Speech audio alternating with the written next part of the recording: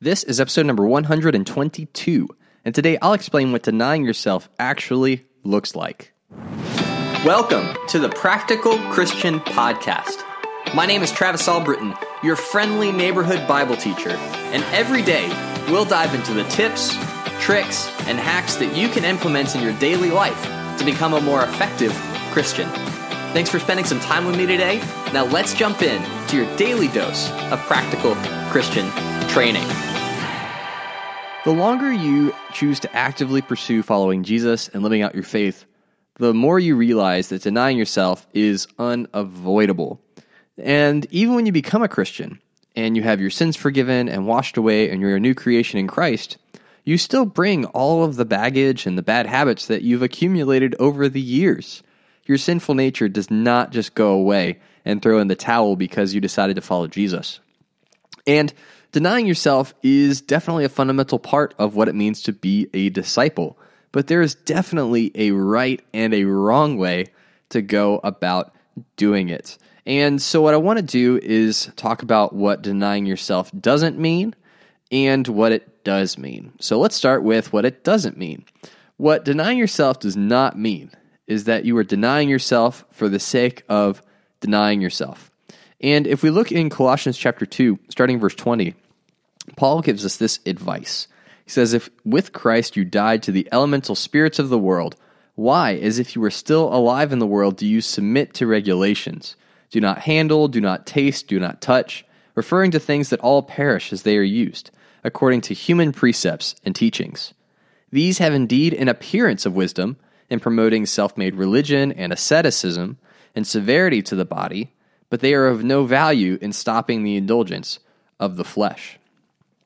And so what Paul is saying here is that it does you no good to submit yourself to these rules and regulations to make things difficult for yourself or to appear spiritual or to, from a human perspective, to look like, wow, that person is really serious.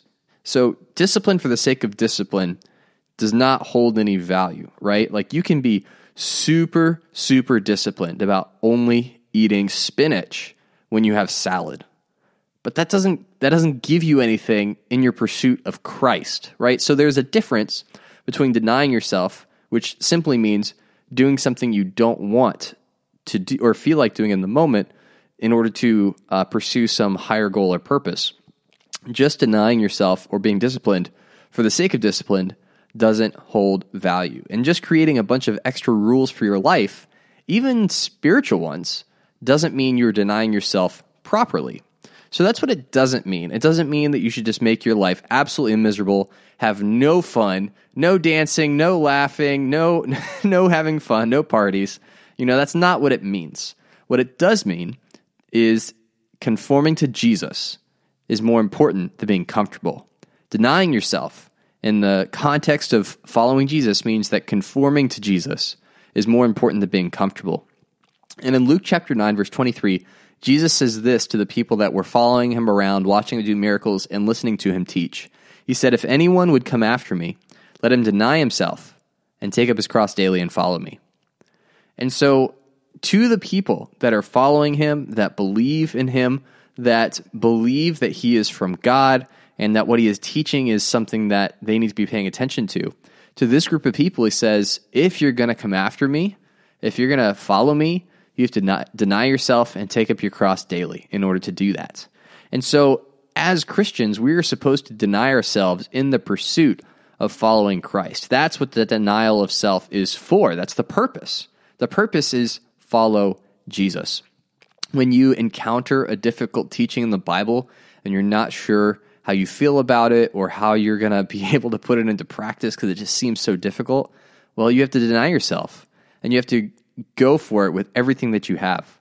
When you have to overcome a sin that's really deeply rooted, that's holding you back, that you can't seem to get over the hump with, you have to deny yourself. You have to do whatever it takes to overcome that sin, to leave your life of sin so that you can be righteous and be holy. When you're called to love someone who won't love you back, you have to deny yourself and love your enemy as yourself.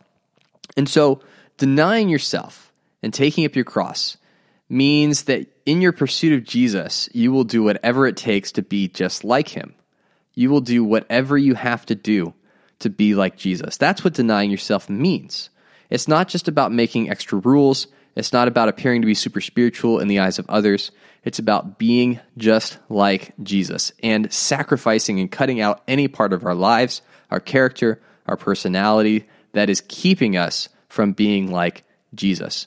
And when he talks about carrying your cross on a daily basis, what he's saying is you have to pursue me even if it leads to your death, even if it means that you're going to die for your faith and for your commitment to me as the Lord of your life. And that's a really serious and a high calling that each of us have to grapple with.